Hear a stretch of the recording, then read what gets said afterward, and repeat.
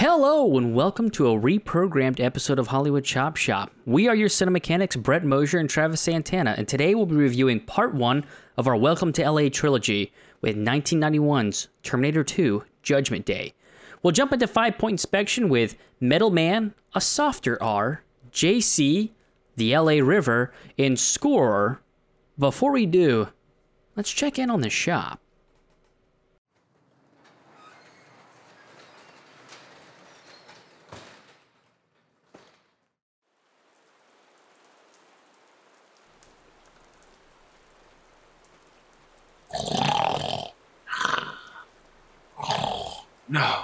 No, it can't be true. You little bastard. You've killed the Shah. Oh, Jesus Christ.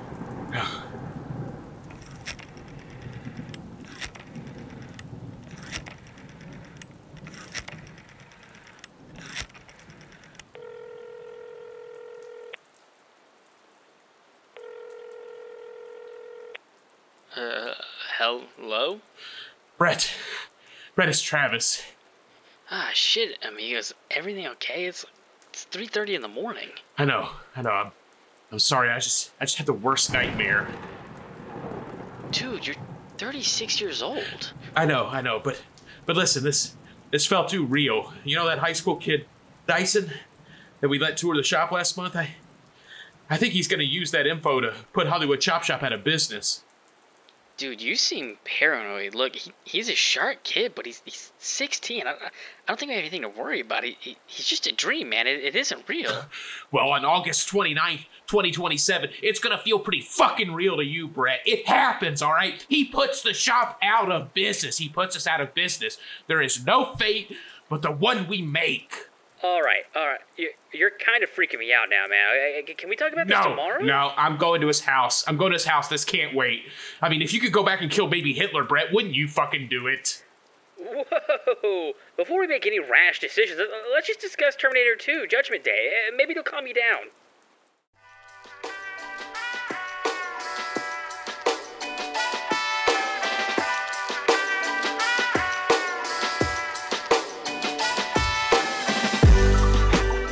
In 1995, a 10-year-old boy with daddy issues receives a repurposed killing machine from his future self. Sent back in time from the year 2029, the Terminator's purpose is to keep the would-be leader of humanity safe from a more advanced killer cyborg hell-bent on preventing the delinquent from ever hitting puberty. Alrighty, Travis. Before we get into 5-point inspection, you know I want to know your quick diagnostic of 1991's Terminator 2 Judgment Day. I know we like to, when we can, kind of parse out where we first saw this movie. This movie is such a seminal film from my childhood, Brett. I have seen it so many times that I honestly could not tell you the first time that I saw it. I can't even remember, and I think I wish I could. I wish I could remember if I knew that Arnold was the good guy coming into the movie. It feels like it was impossible to not know that, but then again, this came out in 91, so it's not like you could have been spoiled by the internet. To my mind, this is literally the best action movie of all time. I've never watched it for a podcast through a critical lens, so I really tried to critique the movie where I could. I found a couple of bits, but all in all, I can't lie, I still fucking love this movie. What about you? I mean, this movie does not hold up, Travis. I hate to be the other side. I'm just kidding. This movie's fucking fantastic. I had to fake you out like they did in Terminator 2. You see that? That was going to be my first question is, I want to know what the original marketing for this movie was. I mean, I would have been, I think, 4 or 5 at the time, so Lord knows I was not, part of commercials or trailers and like that. But to me, it's pretty far into this movie before you find out who actually is the threat to John Connor. And I would like to think that, because there's been plenty of movies where they wind up spoiling that in the trailer. You're just like, that would have been a great reveal. Like, I think a prime example recently is the latest Fast and Furious movie, where they wind up spoiling that Han is in the movie. It's like, why wouldn't you leave that for the audience to find out in the movie? Like, that would have been a great moment in the theater, or when you're watching it in your couch, whatever, that like, oh my God, Han isn't dead. Like, what is going, like, what is happening here? So I would like to think in 91 that they hadn't resorted to doing stupid shit like that to get people into the theater, that the Terminator and Arnold Schwarzenegger alone would have brought people in, and they didn't ruin that, because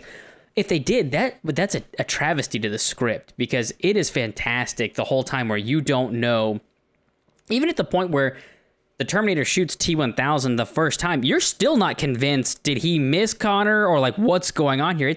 I'd say a few scenes after that before you're really comfortable with the idea, like, okay, Terminator is like, Arnold Schwarzenegger is actually the good guy in this movie. Yeah, I believe he tells John to get down. And that's kind of technically when you know. And here's the thing.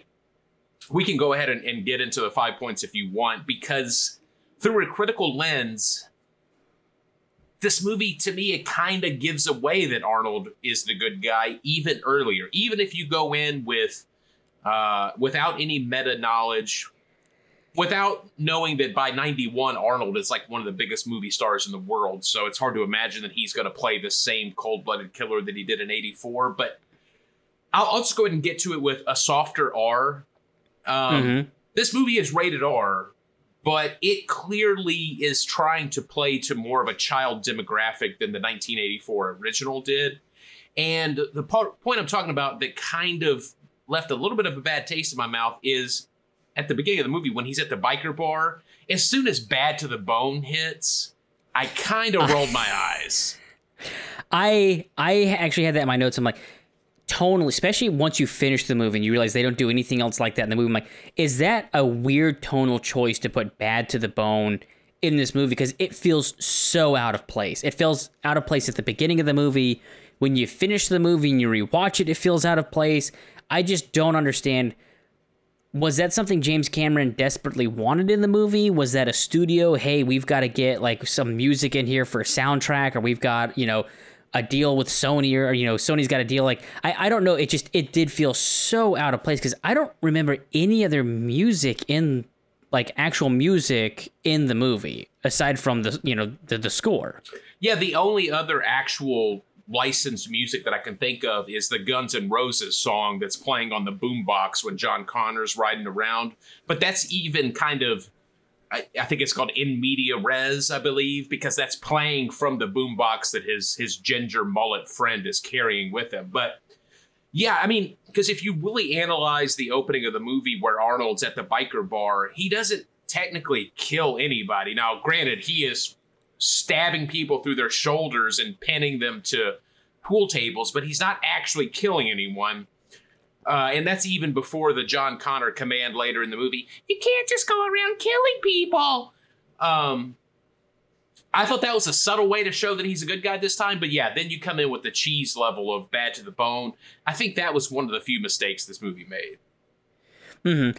And to your point with the, who's the good guy, who's the bad guy, he doesn't kill anybody in the biker bar. I thought the same thing. I'm like, it's interesting he doesn't kill anybody, but they don't technically show T-1000. You don't know if he killed the cop whose cop car you take either. It's not like at that point it shows that he has, sword arms or anything like that. He basically punches him in the stomach. So at that point, it's still one of those, no one has taken a life. And I feel like that's why they did it that way, is they kind of, both of them toned them down to where neither one of them kills anybody.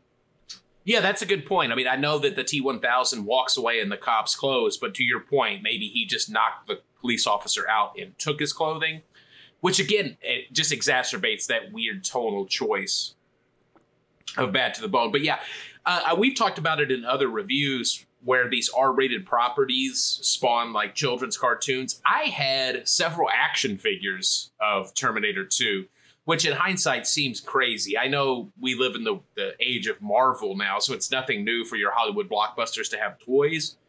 But to have an R-rated movie where people are getting stabbed through their throat while drinking milk by a long blade, it's kind of a weird choice. So yeah, the softer R is just the craziness of this being very much an R-rated movie, but very much trying to cater to a children audience to expand that gross. Yeah, I mean, even to that point, I mean, this had video games that spawned off of it. So it definitely, at this point, you know, the Hollywood machine and marketing had gone full swing, and you're trying to get money wherever you can. And if you can get kids to see a commercial with a robot skeleton, like, yeah, you're probably going to try and sell toys off of that, which is insane to think about. Did you have anything else for a softer R? No, just the weird tonal choice to me. I wanted to make sure I called that out. So we'll use that as a good transition for score. So for anybody who's wondering how that's spelt, it's SCORROR, because I decided to make a pun with score and horror. Why, you ask, Travis?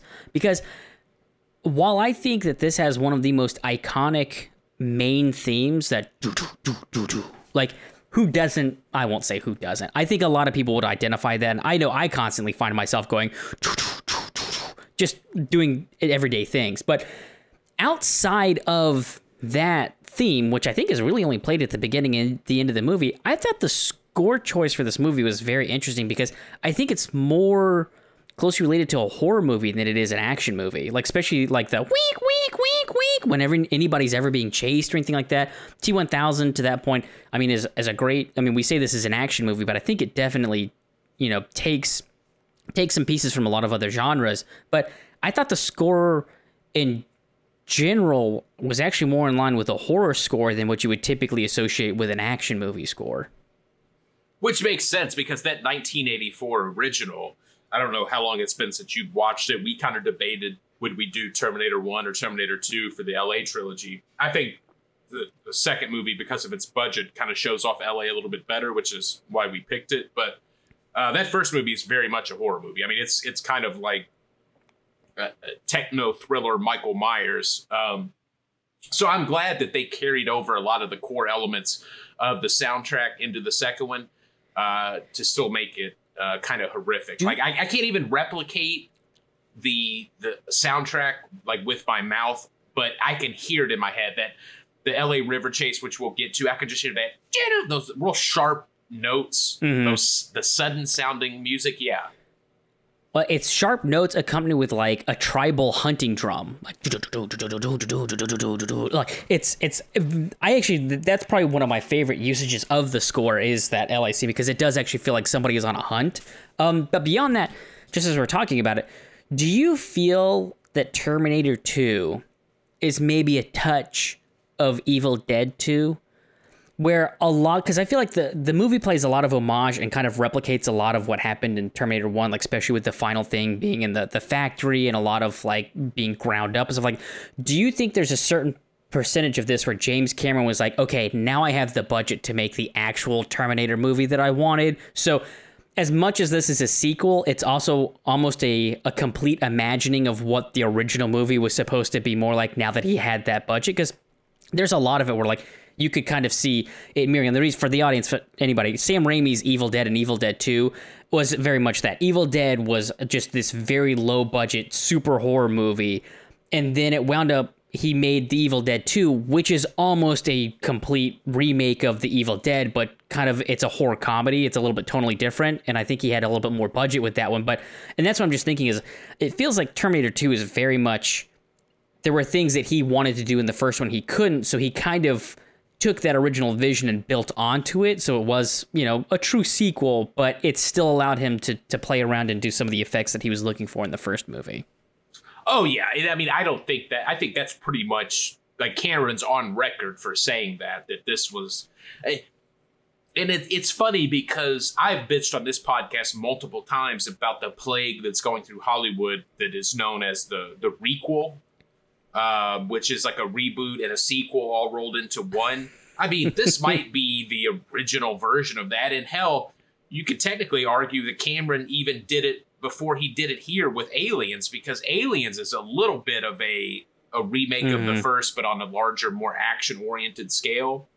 But yeah, I don't think there's any sort of debate. This is 100% a rehash of the first movie, with stakes elevated because of a higher budget, which oddly enough, I have zero problem with. Yeah, and the requel, that's the first time I've heard that term. I've always heard of it as a soft reboot. I love requel because most of them reek and they're terrible. So I think that's pretty spot on. But yeah, just the score in general, just I thought it was worth bringing up. Like, I didn't even think there was that much synth in this. Like, there's a little bit, but not as much as you would expect for a movie about robots and technology, and B, it being in 1991, so we're just getting out of, the 80s heavy synth. Well, and not only the score, but I just want to point out, very rarely do I notice the sound design on a movie. I loved a lot of the sound design work on this. I'm thinking back to, the scene that Arnold is revealed as the hero. Even the weapon that the Terminator, the T-800 uses, is that shotgun, and it's obviously those big, heavy shotgun blasts. And the T-1000 uses the pistol, which I don't know if you're a gun guy, but the sound of that pistol that the T-1000 uses, the sound effect for it is not at all realistic, but it does prove as a better contrast to the T-800. The T-1000 got the pistol that makes the pew pew pew pew, like the sharp high pitched sounds, whereas the Terminator's got the shotgun. So even little attention to detail like that to contrast our two heroes. One is not our two heroes, but the antagonist and the protagonist. One is bruising and just brute force. The other one is a little bit sleeker, with his stabbing weapons. So not only the score, but just the sound design, I appreciated as well. I'll give you that for 98% of the movie, but there are definitely some, as we're talking about Bad to the Bone, interesting choices with sound. Like, the first time I noticed is when the trucker, before the LA River scene, he throws the trucker out of the car, and the sound his legs make when they hit the pavement is like a squeak, and it's like, that's a weird sound choice to use. I'm like, I honestly don't even know if I needed to hear his legs hit the ground with the truck and everything going on, but it's definitely one of those, I'm like, it sounded like somebody like punching Dak or something like that. I'm like, that's not really the sound I think his legs would make, and also maybe a little distracting for someone who gets really into sound design like that. But to your point, I think, yes, for the most part, this movie is pretty spot on with its sound design. It always feels intentional, at least, which I'm sure that leg sound was intentional. We just might not know what it was intending to do. Well, and intentional, too. This movie is fantastic about, we talk about payoffs and stuff like that, but like thinking through the logic of what would happen. And I think a clear example of that for me was towards the end of the movie when Sarah O'Connor is in the back of the SWAT vehicle. And we know the helicopter is going to be coming in with the machine gun with T-1000.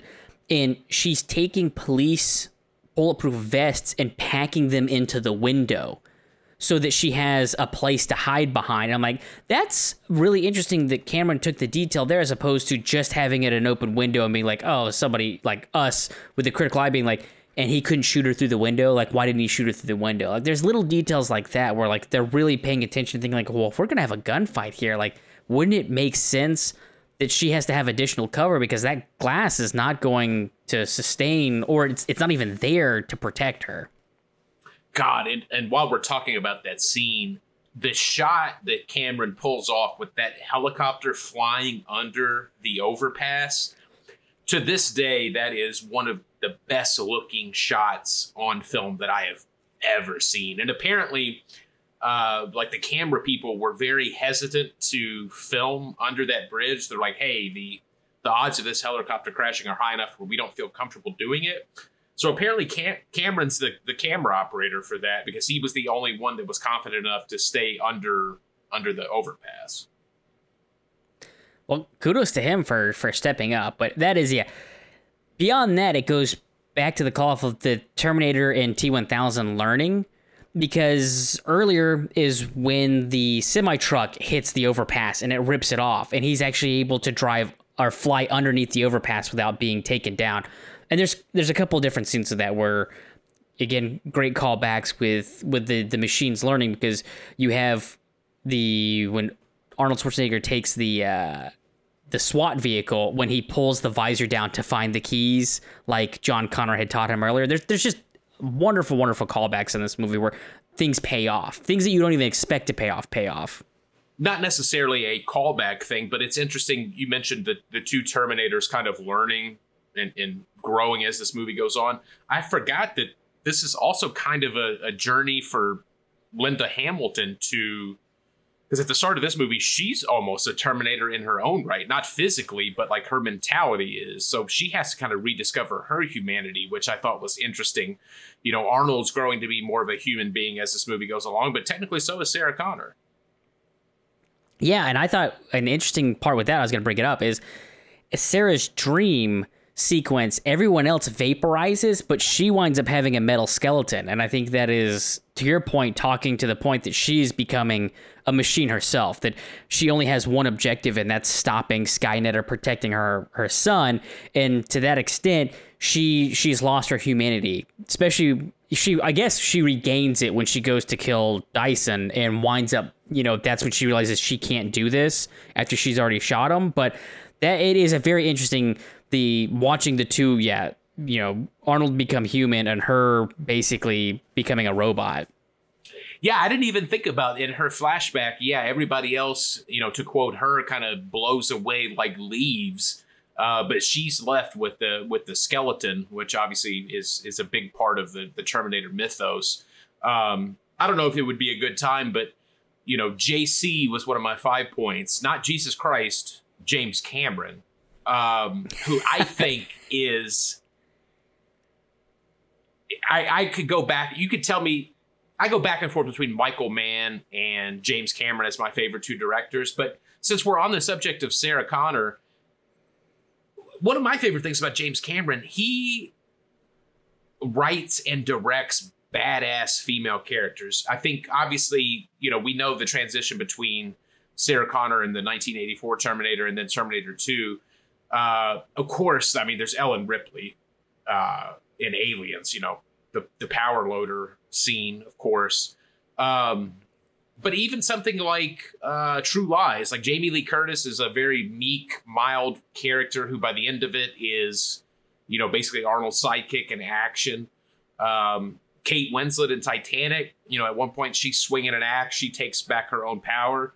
And I mean, I don't like the movie Avatar, but, Zoe Saldana in that movie is really the real hero. She's always saving, Jake Sully in that movie. So Cameron's depiction of strong women on film very much continues with this movie.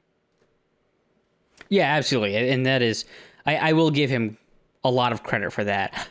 Yeah, it's interesting you would put him up there as one of your favorite directors. I don't know if I have as much of a love letter for James Cameron. I think he definitely has some really cool stuff. I think, yeah, we'll just leave it. I guess we'll leave it at that, because I'm sure we'll do more of his movies and maybe I can get into some stuff there. But I definitely enjoy a lot of his material. I just don't know if I would put him necessarily on a pedestal. What did he do? Oh, I guess it was Avatar. Avatar went up against Hurt Locker and lost, right? And Hurt Locker was his ex-wife, directed that. Yes, Catherine Bigelow. Yeah. So, but yeah, he does do a fantastic job. So I don't want it to make it sound like I think he's a hack or anything like that. But yeah, just fantastic. He writes and directs a lot of his stuff. So we'll see what comes of the new Avatar 2. What is it? Waterworld? I think is the. I think it's The Way of Water, I believe. Yeah, what did I say? You referenced a Kevin Costner mid-90s notorious bomb called Waterworld. Oh, whoops. Sorry. But yeah, it's just, James Cameron, like spectacle filmmaking, it's cliche to say it, but they just don't make them like Cameron used to make them anymore. I don't even know if Cameron makes them like Cameron used to make them, though. I mean, Avatar was heavy CG, and then, of course, he was trying to do all of the 4D, 3D movies or whatever the hell it was that, of course, bombed and was not a great investment, and he was at the forefront of that technology. So, like I said, I look very much forward to seeing what he does with Avatar 2, to see if he gets maybe back to his roots with a little bit more of the practical stuff. I don't know how you do that with a movie like Avatar, but I mean, you've kind of backed yourself into a corner with that. Here's the thing. James Cameron, love him or hate him, he does not rest on his laurels. As much as I defend somebody like Michael Bay is willing to throw away over a decade of his career just making Transformers movies over and over again. Whereas Cameron can have, the biggest movie in the history of cinema, literally, Titanic, and then step away from filmmaking for, because I mean, I don't think that he didn't do anything between Titanic and Avatar, I don't believe. Which is incredible to think about. Yeah, that's just incredible to think about. Avatar was what, like 2009? So you make literally the biggest movie of all time, literally the biggest movie of all time, and then take 12 years to do something else. You know, because you want to go cruising around in your submarine to the bottom of the Mariana Trench. It feels like movies at this point are a way to fund his other passion projects. It's just incredible to me.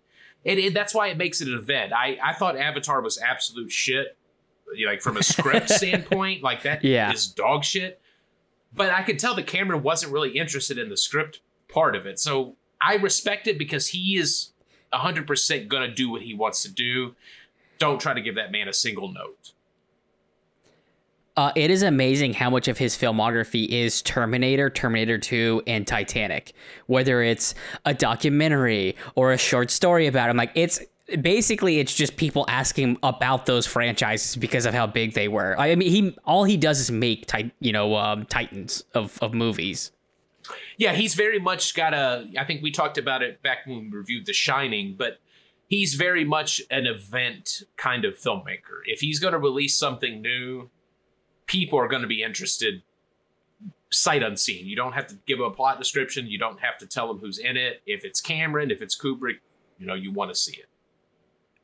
Well, yeah, I mean, to your point, he doesn't make something unless he's confident. He wants to make it. So it winds up making his movies that much better because there is so much passion behind them.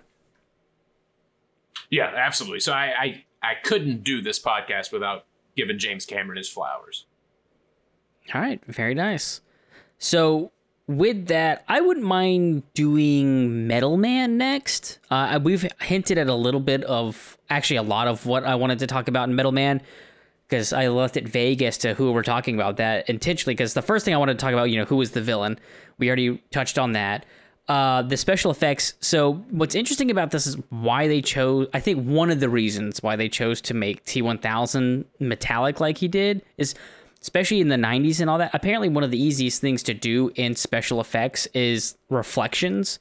So is a way, I think, of making a lot of that movie timeless, where you weren't, like, it wasn't going to age poorly, which I'm not going to say it ages great, but it's not distracting when he winds up becoming, the T-1000 metal person. I don't think. No, I mean, it sounds like you were a little bit even more down on the special effects. And yeah,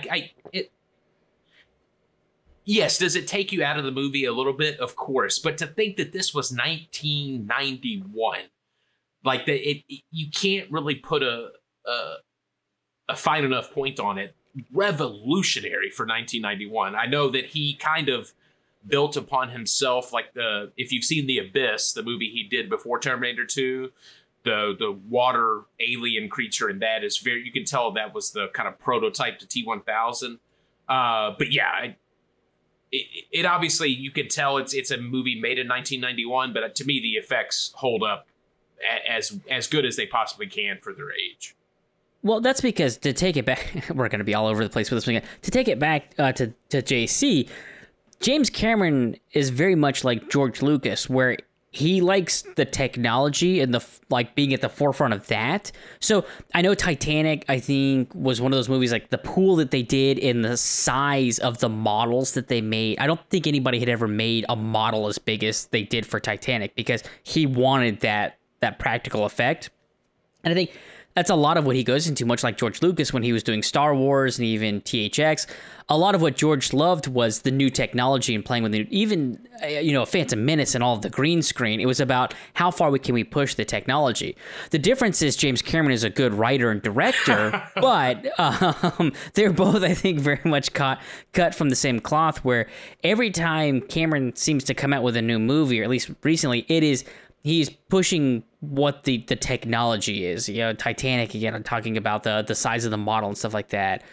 Terminator 91, the graphics they used, no other movie was doing it at the time. Avatar did the 3D, was one of the first movies to use the 3D technology. So I think Cameron is just as much in love with the tech as much as he is with actually being a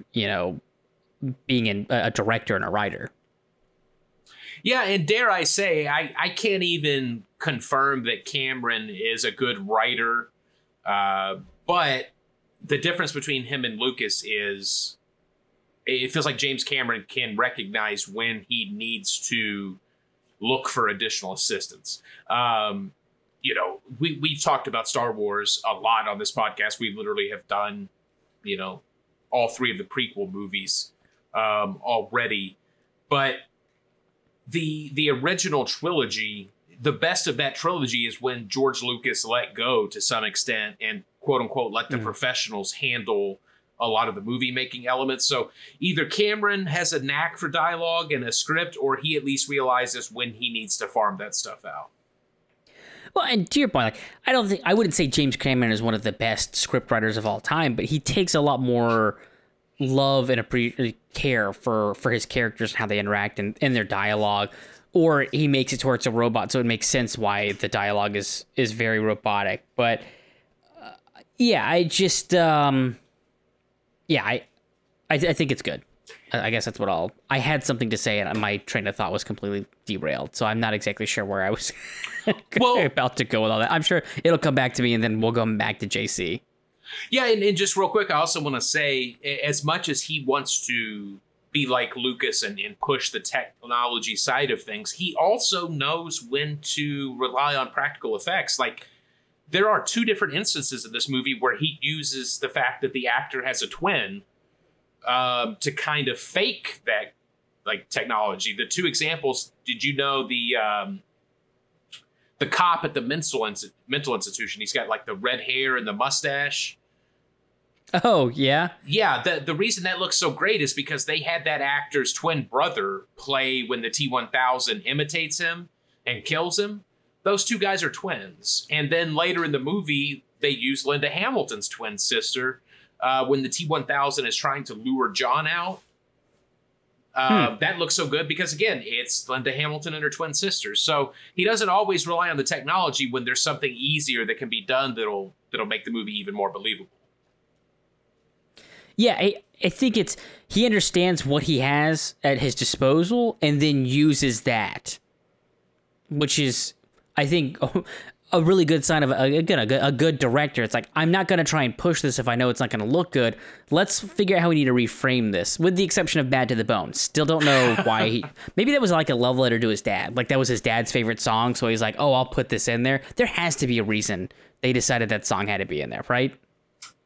I'm assuming it was maybe used in a trailer or was a marketing thing. I don't know. But yeah, it's one of the few missteps in this movie. And then the last thing I had to talk about in Metal Man, we talked about, we got on with, the humanity between Sarah and the T1 or the Terminator, but I think it's interesting in both movies that John Connor sent back basically a father figure. I mean, he sent back, it was Kyle, was that his actual father's name? Yeah, Kyle Reese.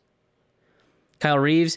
And in this, when he sends back the Terminator, who basically acts as a father figure, which the movie at a certain point, James Cameron didn't give himself enough credit, where he was being clever, where it's like, he uses Sarah Connor's voiceover or monologues to basically tell the audience, hey, this is him being like a father. I'm like, okay, we should, as the audience, we should be able to pick up on that, which I did. And then she blatantly tells him, well, thank you, Sarah. And then even at the very end of the movie, when she's like, a machine can learn to be human. Can we learn? I'm like, okay, yeah, that was the point. Thank you for telling me the point of the movie at the end. I, again, did not need you to be that blunt about the message you're sending here. Brett, you nailed it. That's my only other complaint about this movie. It's, number one, the use of Bad to the Bone. And number two, how, for some reason, 3/4 of the way through this movie, Cameron decides we have to do more Sarah Connor voiceover work. I think the movie opens with her kind of explaining that, hey, we're sending a Terminator back this time. And then there's no more narration until the last 30 minutes of the movie. And then the narration feels like it's nonstop, including those stupid ass lines. The Terminator will never get drunk. The Terminator will never beat him. He'll always be there for him. I'm like, yeah, you're laying it on a little heavy now. So I wonder, as we know from watching, what was that movie we watched with Tim Robbins? Oh, The Player? The Player, thank God. Test audiences. Do you think that those monologues were in the original script, or do you think that that was the studio asked her to do voiceover, James Cameron to put that in there with voiceover because it tested better with the audience? I don't know if it tested. Yes, that had to be a studio note. Like maybe people were a little bit confused somewhere in the third act. So it's like, hey, can we do a little more hand holding? Because I don't think it's technically voiceover, but also when Sarah and John and the T-800 are at the gas station and the little kids are playing around with toy guns that look awfully realistic for whatever reason. Yes. I'm like, those don't look like water guns. But John Connor's like, we're not going to make it, are we? And the Terminator's like, it's in your nature to destroy yourselves. I'm like, again, this feels awfully heavy-handed. Like there was a good degree of studio notes at the end that Cameron was just like, fuck it, okay, we'll do it.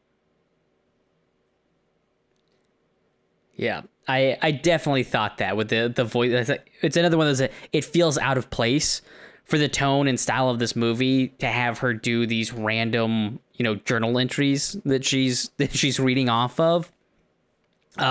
But yeah, that was my big things with Metal Man. Like I said, it was interesting seeing John Connor, and they hit that home a lot about him not having a father figure, and my mom would fool around with anybody that could give me more knowledge so I could become the ultimate leader and this and the other. It's like it is brought up multiple times that he does not have a father figure, and that anybody, when they're working on the car, like, yeah, my mom had this one guy that was pretty cool that showed me how to work on cars, but then my mom pushed him away because we started talking crazy talk. It's like they're really laying the whole father, I need a father, on pretty thick.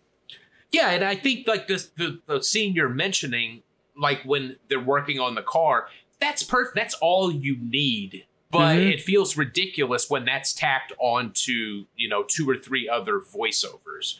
It feels like Cameron knew to shoot that scene, but then yes, something happened to where we needed it more, or somebody needed it to be more paint by numbers. And I think that's, again, one of the few missteps of this movie. Yep. So the last category we have in 5 points before we wrap it up is the LA River. Do you want to start off this little point of inspection here, or would you like me to do it? Go ahead. I mean, I think we need to talk about some of the action of the movie, so the LA River will be a perfect way to do that. But yeah, I'll let you lead it off. So yeah, I think what's interesting, that's a fantastic chase, and I will say, what's his face who played T-1000? I'm not the names guy. Thank you. I'm not the names guy on this podcast.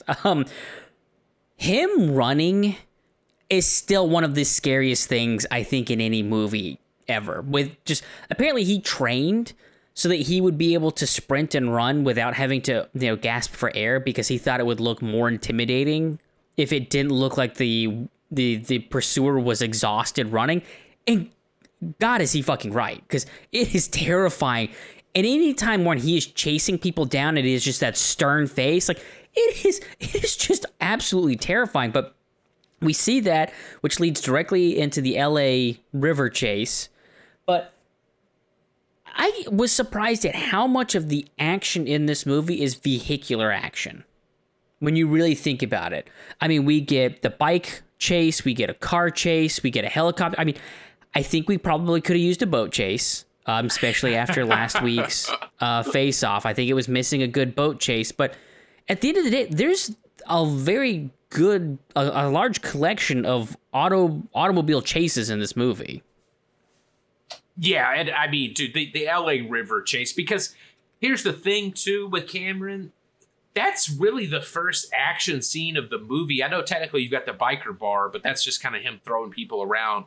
You have to wait like a good 30, 35 minutes for that LA River chase. And just to touch on Robert Patrick, it sounds easy to play, an emotionless robotic killer, but I've never seen anybody do it the way that Robert Patrick did. And to your point about his run being terrifying, The scene where John is trying to start his dirt bike and he's, come on. And the T-1000 comes out of that door and is running just as fast as the dirt bike. I just, like you said, absolutely terrifying. So, Travis, apparently, according to the trivia that I read, Robert Patrick was actually running faster than the dirt bike because he had been training so hard, and they had to tell him to slow down because he was catching up to the dirt bike. That's incredible because, yeah, again, we talked about how much of this movie is practical where it needs to be. I very much believe that he was catching that dirt bike because it feels like he almost caught it several times. I also love John struggling to start the bike. I feel like is another one of those tiny payoffs that you miss because the earlier scene is him in his garage tuning up the dirt bike. So it already looks like he was having to do work on it. So maybe it wasn't quite as reliable. So it's things like that I appreciate because it's not like, oh, it's just for the sake of the movie. Oh, he can't start the bike. What are the chances so that we can create some tension? It's like, no, they kind of alluded to that earlier when he's working on the bike in the garage that the bike might not be functioning at 100% or he's having to work on it. Yeah, and it just... The attention to detail with the action, because I think my favorite sequence of this whole movie, and I was kind of timing it, is the whole hospital, Atascadero State Hospital, that whole rescue scene. And that scene is probably a good 25 to 30 minutes in whole. That is just perfectly done because a few of the character elements, like that whole sequence, Sarah Connor, you get the feeling like she was going to be able to escape whether John and the T-800 came for her regardless. But she is so efficient, the way that she fights, the way that she takes out like the creepy guard that licks her face, the way that she's got the fucking like liquid, like the Drano in the syringe, using that as a weapon. And yet, Brett, my favorite scene of the movie is when she is running to the elevators and those elevator doors open and the T-800 steps off of the elevator. The badass that we have seen for the past 20 to 25 minutes is completely gone. And she is that terrified woman that we met in the first Terminator who had no chance as she kind of falls to the floor. I just can't imagine, like, Cameron does the job of like, hey, imagine if you have this boogeyman that lives in your mind for 10 years and you tell everybody that he's out there. Nobody believes you. You're committed because everybody thinks you're crazy. And then boom, in your moment of escape, you come face to face with him again. And then come with me if you want to live. That scene is just 10 out of 10 perfect. No, I would 100% agree with that. I will ask you, I had him licking her face because he doesn't sexually assault her, or I don't know, that might fall legally under sexual assault, but the guard licking her face, is that just so that when she beats the absolute holy shit out of him, we're not supposed to feel bad for him as a guard? Oh, absolutely. There's countless horror stories of people in those kind of positions abusing their power. So to me, it's not far-fetched at all. But from a narrative standpoint, yes, I think that exists so that when he gets his face wrecked, it's kind of a fist pump moment. And to your point about the action, what I think is great is this movie does a great job. There's a ton of action, but it never feels exhausting. Like you just said, it's almost a 20-minute scene of her escaping that prison or that psych ward. At the end of it, though, we get a break before we get into another action piece, and it's very well paced toward, because there's plenty of action movies out there where you're like, towards the end of it, I'm just like, I'm ready for the action to be over. Like I'm exhausted watching the movie, and I think Cameron does a great job of knowing right about where that limit is. Where like, if this was any longer, I would lose interest, and I don't want to watch this anymore. But he cuts it right before that happens. He edges you, that's the action edge, and then brings you back so you can go a little bit longer. Oh, there's a little bit of an inside joke concerning edging with one of our listeners, so I'll just pause there. If John Arneson, if you're listening to this, there you go. But yeah, when we reviewed Face Off, I kind of mentioned it, like the last 20, by the time we get to the speedboats, I'm like, I am tired of hearing gunfire. Like I kind of have a little bit of a headache I could do with some character, moments. And yeah, like you said, Cameron knows how to walk that line. And again, that hospital scene is, 20 to 25 minutes, but there's enough character building. There's enough stuff to kind of, it's not just mindless Michael Bay assault on all the senses kind of action. So I remember what I was going to say, because I kind of did some filler with there. So what I do think is funny, and we're talking about Sarah Connor's voiceover, like why did they choose where they were going to do it?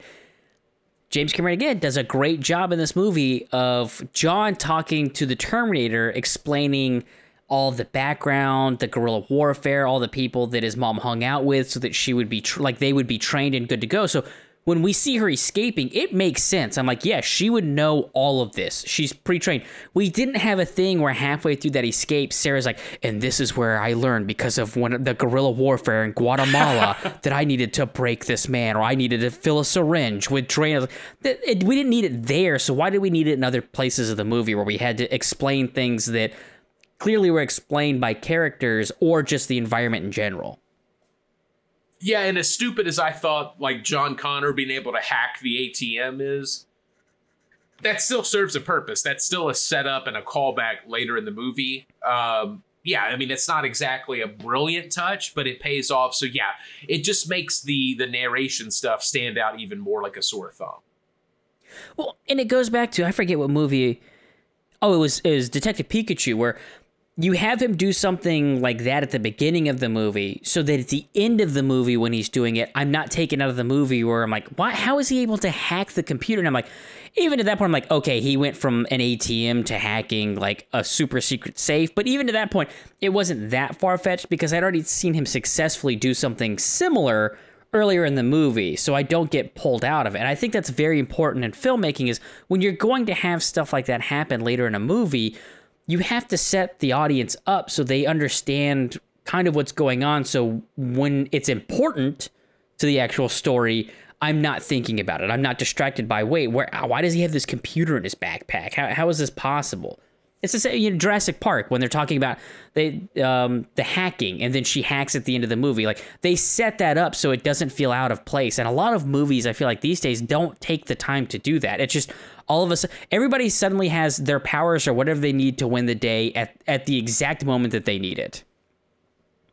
Yeah, like if this movie were being made by a lesser filmmaker today, when they're at Cyberdyne, there would be a scene, like, to your point, where Sarah's like, hey, do you remember the time that we were at the Guadalcanal and we had to break into the National Bank? I need you to do that again. No, we've already, what you thought was just John Connor being a little street punk with a little bit of technology, plays a vital role. Now, I know one of the pastimes of the Hollywood Chop Shop is to nitpick a movie. There's only one nitpick I have about this movie, Brett, and I could never overlook it. At the end I wonder if it's the same one. Okay. So at the end of the movie, when they're in the factory, T-1000 has got Sarah Connor basically dead to rights, and he's like, hey, call for John now. He's got his like little metal finger through her shoulder, and he's like, I know this hurts. Call for John now. Why not just fucking kill her and then pretend to be Sarah Connor? Because once he touches anything, he can replicate it. Why keep her alive? I 100% agree. I never understood why he does that. So what I also thought would have been a more interesting scene, because we see when they escape the mental facility and T-1000 is hanging onto the back of the car, John touches that leftover metal bit and throws it off the back of the car.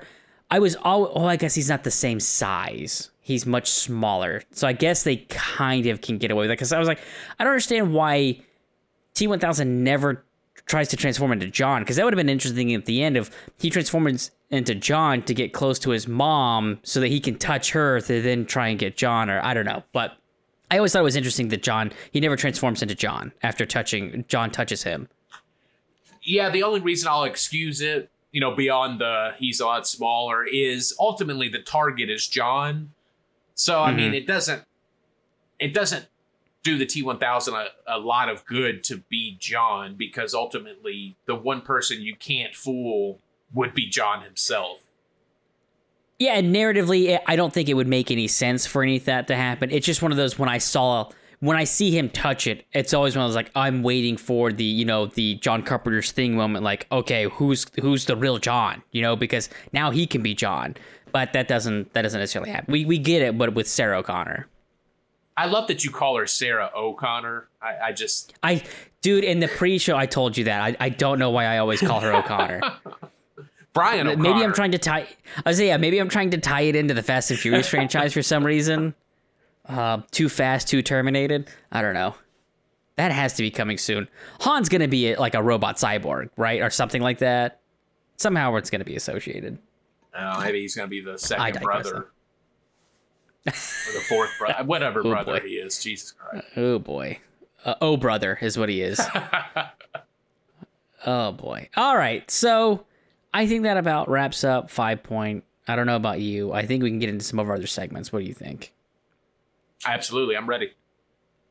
All right. So let's go ahead and do some Blue Book here. So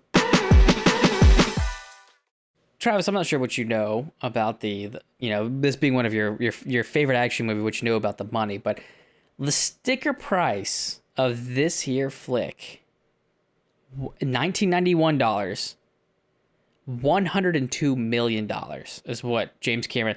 Again, he got the budget he wanted for T1. He went balls to the walls. What do you think this movie made, U.S. and Canada? Well, you asked me what I know about this movie, Brett. I have to tell you that I have detailed files. No, I knew that. What I do know about this movie is, at the time of production, I believe it was the most expensive movie in Hollywood history. I don't know if your research confirmed that, but biggest budget in history, I believe. Okay. Which you said was what, 104? 102 million estimated. US, I'm gonna say, let's say 180. I'm gonna round up a little bit here, but a solid 206 million. Woo-hoo-hoo. What do you think it made worldwide? I'll say 325 million. 521 million. Oh, in 1991. 91. Yeah, this movie was huge, which is interesting that it took so long for a Terminator 3 to come out, for a movie we didn't need, right? I barely remember what happens in Terminator 3. Rise of the Machines. This is one of those franchises. Sorry? No, go ahead. I say this is one of those franchises that, because time travel is involved, it has gotten so convoluted that they really do just have to kind of do a hard reset at this point, where it's just like, leave it alone. Like, we've changed the future and the past so many times where we kind of need to just get away from it. Yeah, as far as I'm concerned, this franchise ended the second that the credits rolled on this movie. I think the only thing I remember about Terminator 3 is, I believe the movie actually ends with Judgment Day. Like, it happens, and in my head, I'm like, hey, that's right in your wheelhouse, a downer ending where the robots win. But I thought the movie sucked, so. Yeah, I don't remember it being good. I also remember John Connor once again being a whiny bitch. So the savior of humanity has not been portrayed well, I think, in many of these movies. So yeah, definitely shades of Anakin Skywalker as being a little bit of a petulant child. I was thinking the same. I was thinking something. It's a better Anakin story than Anakin story, honestly.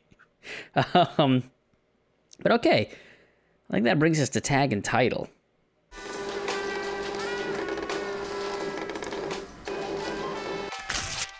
Yeah, I'm interested to see if you could trick me on this one.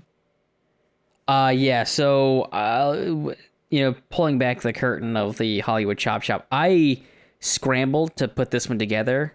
So if anybody listens to this and thinks it's not my finest work, that's fine. I appreciate that. I take that. I understand, and I'll do better next time. That's all I'm saying. All right. So are you ready? I am ready. All right. Travis, I'm going to read you 3 taglines. One is a tagline, an official tagline for Terminator 2. One is a tagline for a movie I found adjacent. And one is a tagline I created myself. What I need you to do is tell me what the official tagline for Terminator 2 is. Here we go. This is not a game. The machines are learning. And it's nothing personal.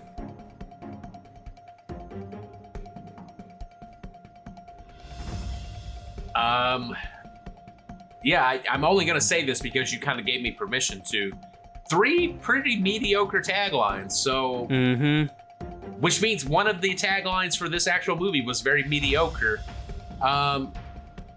For some reason, and it never made sense to me, I think an official tagline is, it's nothing personal. Which I never understood, but I believe that's official. You said it's not a game, and what was the other one? The machines are learning. I'm going to say the machines are learning is from one of the Matrix movies. Okay. And so you made up, it's not a game. So you got the main one. So, mission accomplished. Which you didn't isn't get that any a of the terrible side quests. tagline, though? Isn't It that a is. I don't terrible understand tagline? it. Some of the other taglines for this movie were, this time he's back for good. I feel like that was probably far post the actual, release of this movie. The battle for tomorrow has begun. That one was not bad. That's probably actually my favorite out of all of them. Hasta la vista, baby. That's definitely like a re-release because that would make no sense to anybody who hasn't seen the movie. This is not a game is for 2001's AI. Which I hated. That's actually a movie I want to go back and rewatch because I'm hoping, because that's a Spielberg, I'm hoping it was a movie I was not at a point in my life where I would understand it, but I do remember loathing that fucking movie. And then The Machines Are Learning was mine. Okay. Well, in terms of AI, I remember that being a Kubrick project that Spielberg had to finish, and I can remember, even as a younger kid watching that and being like, I can tell where Steven Spielberg took over. Yeah. So, I didn't even know that because he's not even credited in it. Kubrick is not? No. Oh, interesting. At least not as a writer or director. It's Brian Aldiss, Ian Watson, and Steven Spielberg. Yeah, I don't know how much Kubrick shot of it or had to do with the script, but yeah, he died somewhere in production of it, and Spielberg came in. All right, well, do you have a time capsule for us this week? I do. In the grand tradition, I found a way to tie this back to a TV show that I believe both of us enjoyed. It's not the OC, but believe me, I tried to find an OC connection. I was just unable to. Hank Schrader from Breaking Bad. Did you see him in this movie? I don't think so. He was on the LAPD riot team that went in and wasted Miles Dyson. He was the team leader. I love that scene because at that point, they don't give a shit if there's hostages or not. They open the door and immediately open fire on whoever is in that room. There is zero shits given on human life.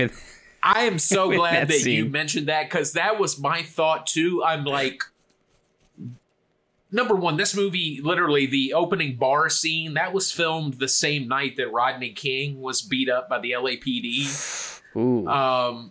Just the tactics of the LAPD in that last fight, because to your point, they have to know that there are hostages involved in this, and yet they just come in and open fire with automatic weapons, and yet, Brett, they call out the fact that the police recognize that this is the same dude in 1984 who wiped out an entire police station. They realize that it's him. They then watch him shoot a fucking minigun, and somehow manages to not kill anybody, which tell me how the fuck that works. But the amount of he's a robot, okay? It's basically like sniper bullets, right? I mean, miniguns are known for being incredibly accurate. I love how he doesn't kill anybody, but if you realistically think, he's changing a lot of people's lives. Like, he's crippling a lot of people. Like, they may not die, but they're going to have debilitating injuries that will follow them for the rest of their life. Not to mention, he probably costs the taxpayers of Los Angeles County hundreds of millions of dollars. You basically have to replace every police car in the force, but I digress. All of that happens, and then yet when Arnold is going out to try to escape and get the vehicle to save John and Sarah, they order him to put down his weapon multiple times before they shoot him. So I'm like, let me get this straight. You'll just open up on poor Miles Dyson, sight unseen, but this guy who's been taking out the force with a minigun, you're going to give him the chance to comply. Classic LAPD. Oh, yeah. But yeah, Hank Schrader was the captain of the SWAT team. So it was good to see that even in '91, Dean Norris was playing some sort of law enforcement. Good deal. Good deal.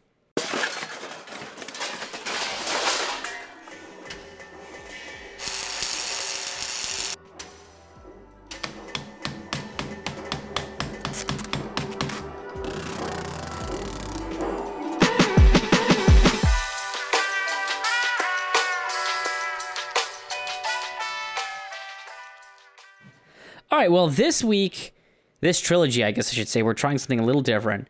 Rather than having both of us do a chop shop, we decided that we would alternate weeks. A, I think it'll shorten up the episodes a little bit, and B, I think it'll give us time to really dedicate. As you can imagine, having to write a mini movie every week on top of your life and your work can be a little exhausting. So this will give us a little bit of a reprieve and a breather. So Travis has the honors of going first. So I think you had Oscar bait? Here's the funny thing, Brett. I did have Oscar bait. Oh, God.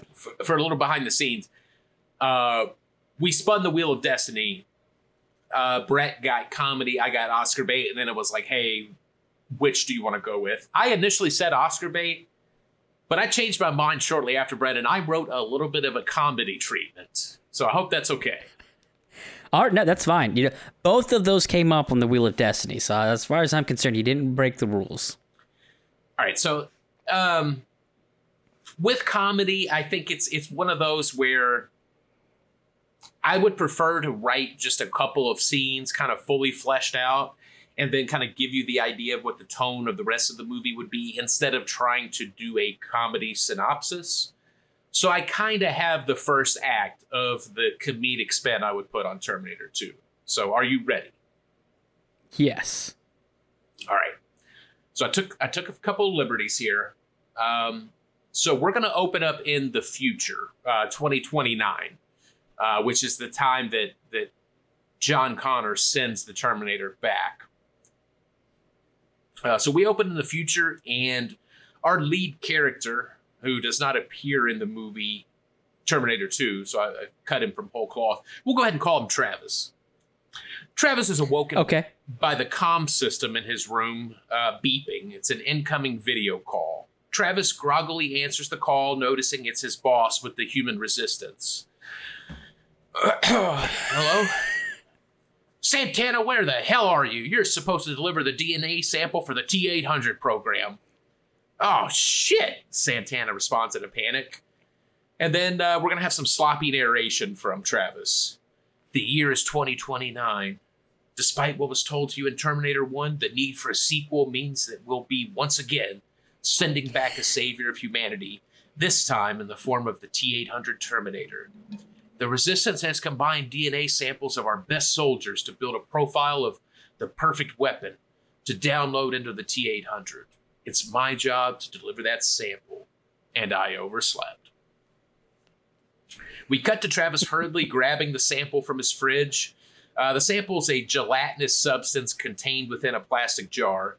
As Travis goes to put the sample in his briefcase, he drops the jar, causing the lid to pop off and some of the substance to spill out. Oh, fuck, Jesus, oh, God. Travis does his best to scoop the material back in the jar with his bare hands, nicking his finger in the process. He loads the jar into the case and heads to work. We'll see Travis deliver the sample, where it is poured into machine, and the camera pulls back to show the liquid flowing through tubes, with the tubes leading to Arnold Schwarzenegger's T-800. Cut to a naked Arnold in the year 1994 approaching the biker bar we see in this movie. Through the Terminator heads-up display, a prompt appears. Acquire clothes, weapons, and a vehicle. The naked Arnold peeks through the bar window, seeing all sorts of rough-looking bikers. A new prompt appears on the heads-up display, and it says, "Fuck that." Arnold repeats, "Fuck that." Back in 2029, we're back at the lab that has just sent Arnold back to the 90s. Fear washes over one of the scientists' face as he looks at the computer readout. He speaks to his superior in the room. "Sir, it appears we have a problem with the DNA sequence we downloaded into the T-800. We sequenced for bravery, cunning, and integrity, but it seems the strand has been corrupted by another source." The superior responds, "Damn it, are you saying that Skynet got to the sample?" No, I don't believe so, sir. This appears to be more incompetent. Some of the new readings I see are cowardice, panic, and a complete lack of moral fiber. Everyone in the room immediately turns to Travis, who is attempting to quietly exit the lab, but having great issue opening the door. Travis turns around sheepishly, realizing that everyone is staring at him. Back in the 90s, John Connor is being pursued by the T-1000 at the Galleria. We'll have the arcade scene, which I don't know how old John Connor's supposed to be in this movie. I think somewhere between like 10 and 12. But his mullet sidekick that lies to the police officer, that's a real one, trying to cover for him. I respect that. That's a good friend. I feel like, Brett, if we knew each other at 12 years old, one of us would lie to a cop to get the other out of harm's way. So I appreciate it. Oh, absolutely. We had the arcade scene, and then we cut to the outside of a mall where a pink Mary Kay Cadillac pulls up outside. Arnold, as the T-800 steps out of the Cadillac wearing loud 90s golf clothing along with a matching visor. The T-800 encounters the T-1000 just like in the movie, saving John. The T-1000 will chase the Mary Kay Cadillac, but John and the T-800 escape. John will then have the realization that he's the one that sent the T-800 back, etc., and try to convince Arnold to save Sarah from the mental institution. The T-800 protests, saying that the T-1000 will definitely try to acquire him there, but John persists. The T-800 agrees, but says he has to make a stop real quick. Cut to the heavily damaged Cadillac pulling into the driveway of an upscale suburban home. A late 50s housewife opens the door, shocked to see the damage on the Cadillac, but smiles when Arnold steps out of the car. John asks what the hell they're doing there, and Arnold responds, "The car and the clothes were not free." We cut back to the housewife, who pulls a ball gag from behind her back and smiles at Arnold. Oh, God. Arnold sheepishly looks at John, telling him to wait here. As Arnold walks into the home, the housewife shuts the door behind him.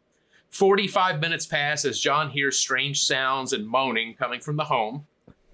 Eventually, Arnold emerges, walking slowly and slightly bow-legged back to the Cadillac. He gingerly enters the vehicle and turns to John and says, "Let's go get your mom." Okay, so in that scene, you have to, as he's leaving, the old woman comes and like slaps him on the ass and calls him Sperminator.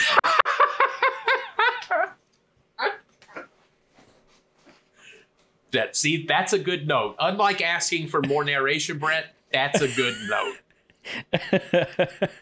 We're basically going to imply that because Travis's DNA was downloaded into the Terminator was too afraid to go into the biker bar, so he went to a country club instead, and that's how he ends up with a pink Mary Kay Cadillac instead of a Harley.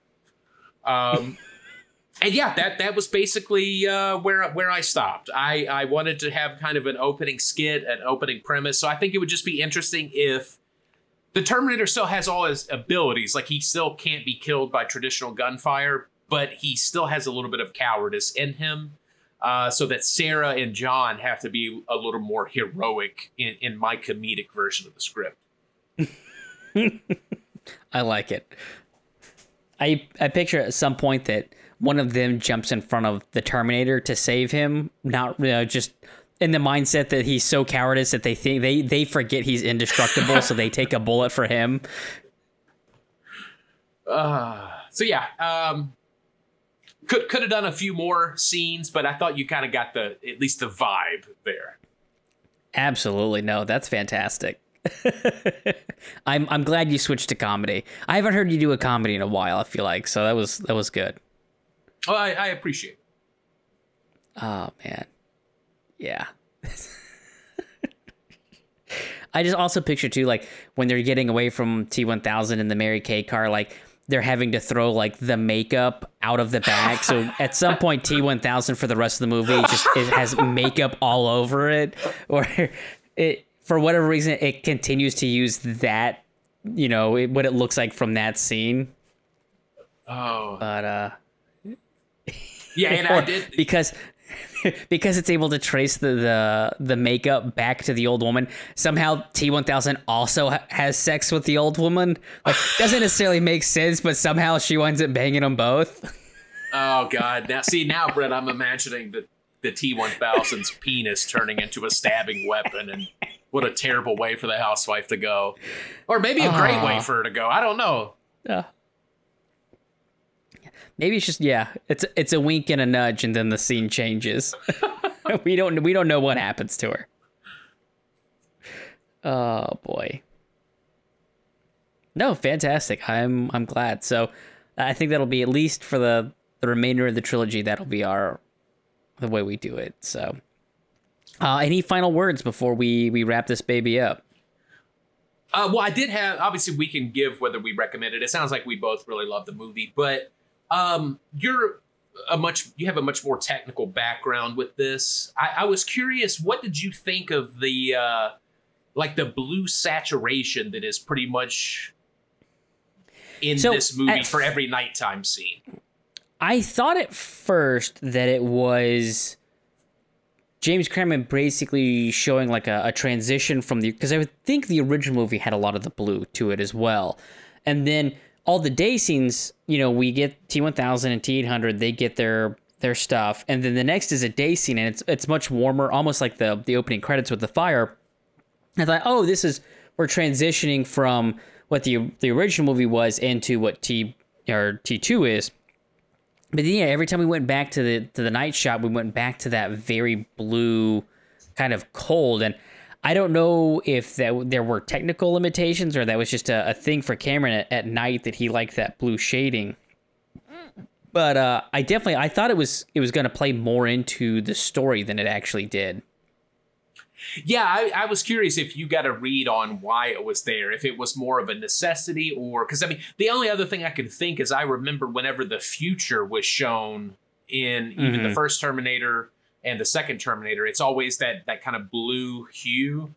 I just couldn't tell what was the subtext on every night shot being that blue. Because even in the interior shots of the hospital, anytime there's not, artificial lighting, like where the substation is, where she is threatening Silverman, even interior shots, the natural lighting is that blue hue. So I just didn't know if you could tell, or if you had an idea whether that was intentional or a limitation. It sounds like you're not sure either. No, I would just assume this was in Cameron's blue period. I can't tell if that was joking. That was a Picasso joke. But I like it though. I think it's very distinct for this movie. Like anytime you could show me a still of any nighttime shot in this movie, it could just be cars parked in front of a phone booth with no Arnold, no John Connor. I can tell you that it's Terminator 2 based upon the way all nighttime shots are filmed. So I like it. I just don't exactly know what he's trying to do. Yeah, I wouldn't be able to speak to it. I'm not sure either. But what about this movie as a whole? Is this a must own for you, Brett? Where do you fall, and how would you recommend it to people? I won't say it's a must own for people. I think it's a must watch for sure. Especially, I mean, how much pop culture is derived from this movie. Hasta la vista, I'll be back. There's so many one-liners off this movie that I think, transcend into pop culture that I think you kind of have to know. Hell, the thumbs up going into like lava or water. Like, I think it's one of those things that there's a lot of movies and cartoons and just, again, media that you'll consume that references this movie that you're missing out on a joke if you don't watch the movie. I think it's well paced. It's a good action movie. There's actually some character development. It's not, a modern action movie by any means. You look at it historically, just the use of the special effects. It's the first time they're really doing a lot of that stuff. So I think it's definitely something you have to watch. I don't currently own this movie, but it's one of those I could definitely see myself picking up pretty soon. Well, I was able to bust out my Blu-ray of this movie to watch it for this review. So to me, it's a must own. The most interesting thing I can say, I cannot think of another example of this, Brett, in the history of cinema. And this is, again, a personal taste thing. This is still my favorite action movie of all time. I think it's the best action movie of all time. I'll put it, give me whatever your action movie is. I'll take this one against it. That being said, it's not my favorite Terminator movie. I think I still like the first Terminator. I don't consider the first Terminator an action movie, though. So if you got to give me a movie and its sequel, I think there's really 3 entries into that conversation. Funny enough, the other one is James Cameron as well. Aliens and Alien. Again, 2 kind of different kind of movies in the same franchise. And then Batman Begins and The Dark Knight. I think those are the 3 movies where the sequel might be even better, even though it's not exactly the same kind of film. So if for some reason you've listened this far and you haven't seen Terminator 2 or it's been some time, I would tell you to stop what you're doing and watch it now. Very good. I do have an answer for you about the blue and the orange real quick. So apparently Cameron shot this movie in 2 colors using the lighting and filtering, orange and blue. Orange was the color of humanity, while blue was the color of machines. This was brought to a head in the Steel Mill finale, where humanity and the humanized Terminator make its final stand against the machines. The orange hues of the molten steel would destroy the machines, which was filmed opposite the cold blue of the machinery around it. So blue was meant to say, and I guess almost all of the night scenes, that's when they went into Cyberdyne. That was when Sarah Connor, not O'Connor, went to murder Dyson. I guess that is when she's acting kind of, mechanical, as we talked about. Like, that's when she is almost a Terminator. She's a machine on a mission. So I guess that checks out. But yeah, anything blue was supposed to convey. I honestly think this is kind of a bullshit afterthought comment. I for it to be orange and blue, I don't think it was done and dedicated enough for that to be truly effective. Because there's a lot of scenes where the machines are doing things during the day that have the orange hues, and at night you have humanity. But I can see where I think this was I won't go so far as to say afterthought. But if that was what Cameron was going for, I think it was not as successful as it could have been. Yeah, I agree. That's like somebody listening to Dark Side of the Moon and then telling you that it was about the JFK assassination to me. Mm-hmm. So. But, yep. Well, I think that about does that for this week's episode. Next week, we will be doing... Well, we don't know. We might be calling an audible, but I believe what's scheduled is either Nightcrawler or Crazy Stupid Love. So we might be calling an audible and pulling a friend from the Cantina Side Hustle to do Heat, but I don't know if that's been decided yet. Ultimately, we will have Andrew Babone to help us review Heat, but we'll see what happens. So, thank y'all. I appreciate you sticking around, and hopefully we'll see you next week. Your foster pants are dead.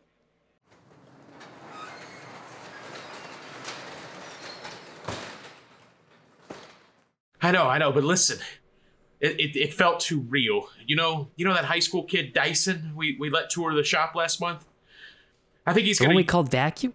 Sorry, I shouldn't have said that. I shouldn't have done that. God damn it. Just take your line. I shouldn't be improvising. Sorry. I couldn't help it. This is the first time I'm reading it. Okay, take that line from the top.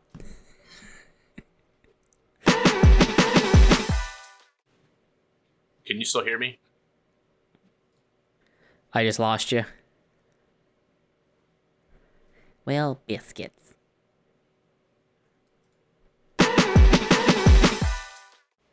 What's the dog's name? Hasta la vista, baby. You can't just go around killing everyone. All right, Why?